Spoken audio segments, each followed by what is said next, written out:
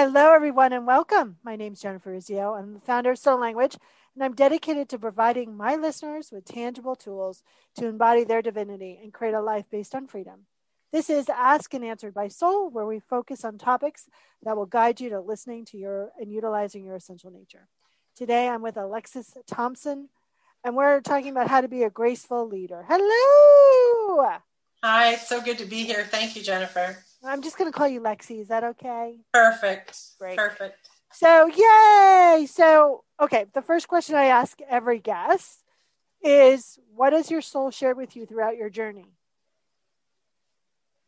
Oh, my Lord, that's such a deep question. I know. Well, I don't ask small questions. No, true. Okay, so what has my soul shared with me throughout my journey? Everything. Most recently, to move my butt to Vermont. All right. And how's that working for you? Awesome. I love that.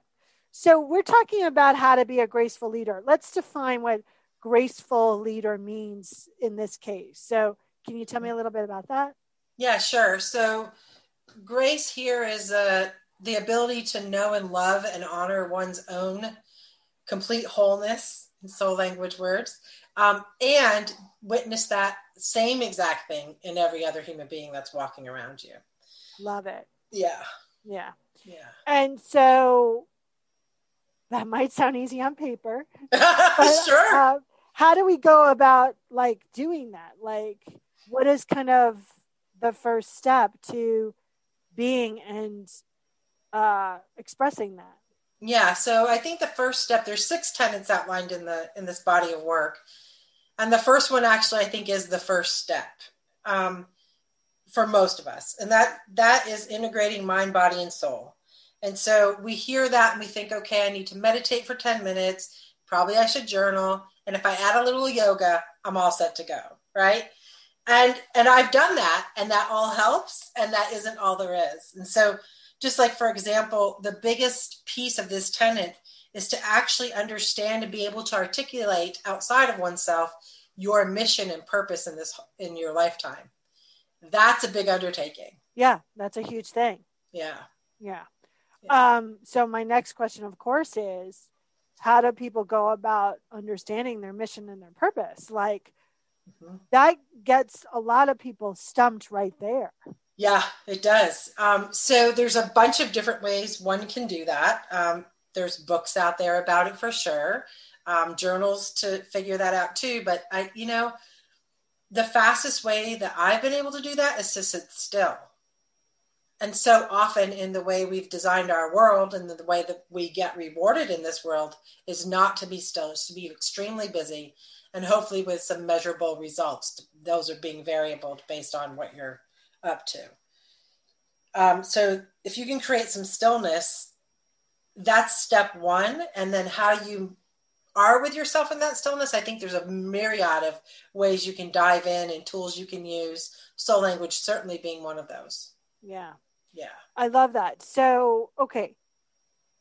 I'm going to jump around a bit here. Okay. Why does anyone want to be, I'm going to ask this question and I'm laughing as I ask it, but why does anybody want to be a graceful leader? What's the quote unquote benefit? Yeah, well, there's a bazillion of them, but the first one, if your ego is looking for the answer, the first one is just to find ease and flow and manifestation in your life. So most of us that are operating in this world today, we understand what stress and anxiety and overwhelm are. So I wouldn't say that it omits those things 100% from your life, but it gives you really good coping mechanisms. It creates resilience. And when you remove all of those barriers, you find this beautiful flow to your life. And I don't know. I don't ever want to go back into that nastiness now that I'm here. No, I'm shaking my head. No. Not going back. So that's the biggest benefit. I think your head is going to have a hard time understanding that.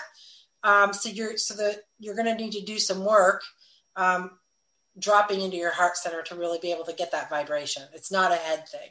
Yeah. And that's what a leader's all about. True conscious leader is all about. It's about really leading from the heart, really leading from that place of wholeness and completeness versus the place of lack or misuse of power. So what's another tenet that you can share with us? one of the ones that most people seem to be asking about since the book came out is this compassionately powerful in all things idea. We have oftentimes in our world, we can do this or that, be this or that, black or white, right? And this kind of begins to introduce and deconstruct duality. And so I work with a lot of very powerful women, and they have come up in the ranks in a time where looks like is definitely changing, but hasn't been a lot of feminine, I won't even just say female, but feminine energy models. And so they think that the illusion is I can be either a kick-ass boss or leader, or I can be a mushy, caring about everybody's feelings leader. And that there's probably not an integration of those two things.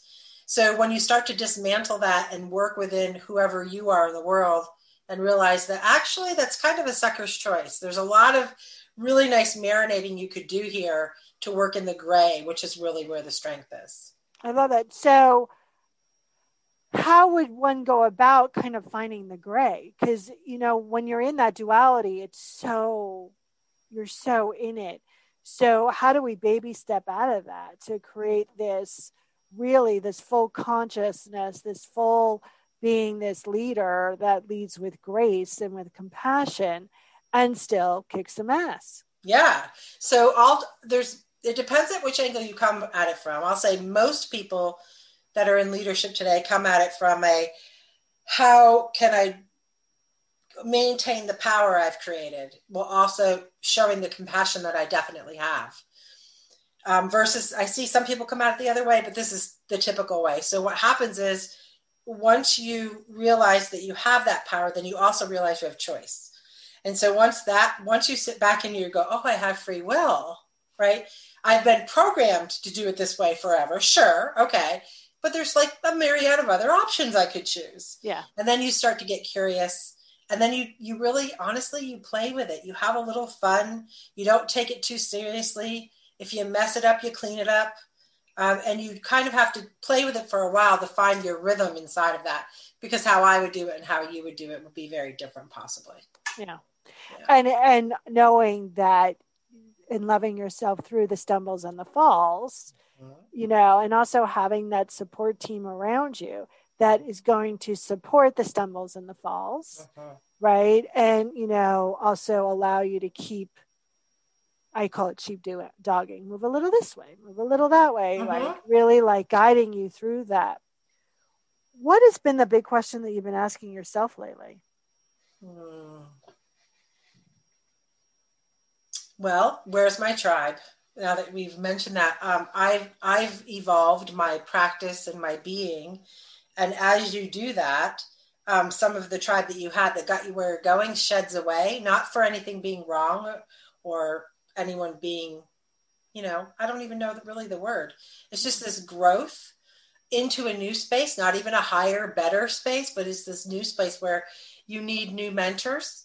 You need people that understand a language that you're acquiring, a little bit of accountability, right, to maintain the path. And so lately, I've been manifesting a new tribe. Yeah. That was one of the fundamental questions I was asking when I received the download of Soul Language. Where are my people? Where are my community? And recently I've been posting about how, wow, the difference, not just a year ago or 2 years ago, but just a couple of months, about how I welcome in community, how I've always been a super connector, but now it's a new kind of feeling of really feeling like, whoa, I just don't know people. I know people. Yeah. And I think that is what is also required of leadership is having, I think some leaders are just afraid to show their underbelly or afraid to appear vulnerable, but you can't really receive without being vulnerable. No, there's literally no way to do it. Not gracefully, right? No. And not completely, for sure. No, yeah. You might look that you are, and the reality is you accepted it and put it on the floor. What's the biggest thing that you learned writing and creating this paradigm? Oh, I'm fickle. I learned I'm fickle. So, I had the calling 2 years ago to get this all in a way that I could be practical with it for people, because it's a lot of heady stuff at times. And then I started it and I got a little bored with it and I got sidetracked with other fun things. Yeah. And then the gift of COVID actually brought it back in. I remember I was looking at the bookshelf going, oh, there's that pile of thing called that could be a book, you know, it has a title. I have people that are waiting for me to do something with that. So I've learned, and then I was graceful with myself because I went right into judging. Like, you start something, you never finish it. And then I was like, no, that isn't what happened. It was a timing thing. It was really a capacity, an inner capacity, not a achieving capacity, and a timing thing. And quite literally, that brings me right back to where we started with flow. Like, I trust my inner timing. And when the book released on the 19th of January, which is the day before the 20th of January, right? It was almost this most serendipitous, like angels chiming in the air going, ta-da! And I didn't plan it, but it couldn't have happened more eloquently. Yeah. I think that's the biggest thing for leaders, warriors, which you have both energies, right? That of, not force, but power, not pushing, but flow. And really sitting in that kind of knowing that all is well, that you're being loved and supported and provided for, and then following that next divinely inspired action of leadership. Yeah. And it's a balance. And sometimes we're really great at it. And sometimes we have sucky days. Yeah. Oh, yeah. And I think that's another thing about being a graceful leader is being like conscious. For me, it's being consciously transparent. Like, sometimes I suck, sometimes I screw up. And I'm just going to tell you, like, first of all, it's always written on my face. Like, I don't have a poker face anyway. So, I don't play much time denying that kind of stuff. I could spend some time inner denying it, but sure. I think that's a great way to allow new leaders to be birthed. Yeah, it's beautiful too. It's a whole, this is the other thing about the first tenet when we were talking about mind, body, and soul. One thing early on in my life that I didn't have the skill set for, which I've acquired over the past decade, honestly, is just the ability to embody things and to really bring my body in as a tool, right, to help me and be a vessel for learning as in the giving and receiving of data input and all kinds of other things. It's been sometimes really hard, and mostly as I practice more and more, really beautiful. Yeah. Yeah. And I think once you kind of embody it, you're not really worried about doing it or being it, right? Yeah. And I think that it kind of just flows. And then we have that moment when I remember when I was really embodying my intuition. You have that moment where you go, oh my God, I'm not this way anymore, because it's so natural that, and then somebody will ask you a question, I'll go, oh, blah, blah, blah. And they go, oh yeah, you're not intuitive anymore. Right. And I think then from there, you get a little lobster in the shell and you're like, okay, I'm a little uncomfortable. There's more to do. And then the process starts all over again. So I love that you've mapped out these 7 pillars to go, okay, where am I? Let's go back to that. Let's follow that. Which is the under one I use. And it provides people with a good playbook of how to step into something bigger. Yeah, and I designed it so that the tenets they don't need to be linear, right? The process isn't linear. It's a book you could read front to back, or you could just pick up a tenet, dig into that, and put the book away, never pick it up again, revisit it later. You're a new you. The book is a new version. So, it's been, and I've been getting feedback like that people, leaders of all types, whether they're emerging leaders or very seasoned leaders, the book met them where they were, which was a huge success for me, because that was the challenge. Yeah. And that's what a good paradigm does. Yeah. Thank you. So how do people get the book? How do they get more in touch with more of your goodness? Yes. Thank you for asking. So Amazon has the book right now. And so that's easy to find. And then I'm at alexisthompson.com or at Alexis Thompson on most social media platforms. Beautiful. So what is the one thing that you want people to remember from our conversation today?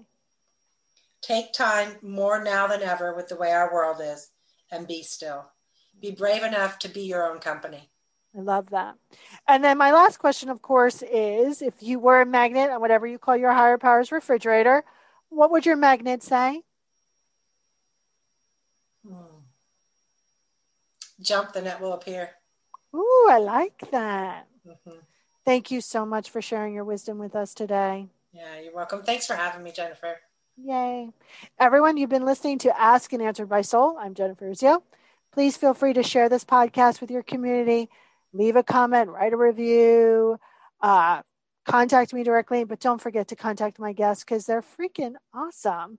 And if you have any questions, you know where to find us. So bye for now, everyone. Electricast. Welcome to Tuning Into Sound Wellbeing, where we harmonise your mind, body and soul. I'm Amanda, your sound therapy expert. And I'm Stephen, the curious explorer uncovering the mysteries of sound. Together we explore vibrations, frequencies and the power of sound therapy and tuning forks. Discover ancient wisdom, reduce stress and tune into a healthier life. Subscribe to Tuning Into Sound Wellbeing today. Welcome to Ringside with Ray and Prince. My name is Ray Leonard Jr. Oh, is that the set? No, that's just my dad. My name is Prince Daniels Jr.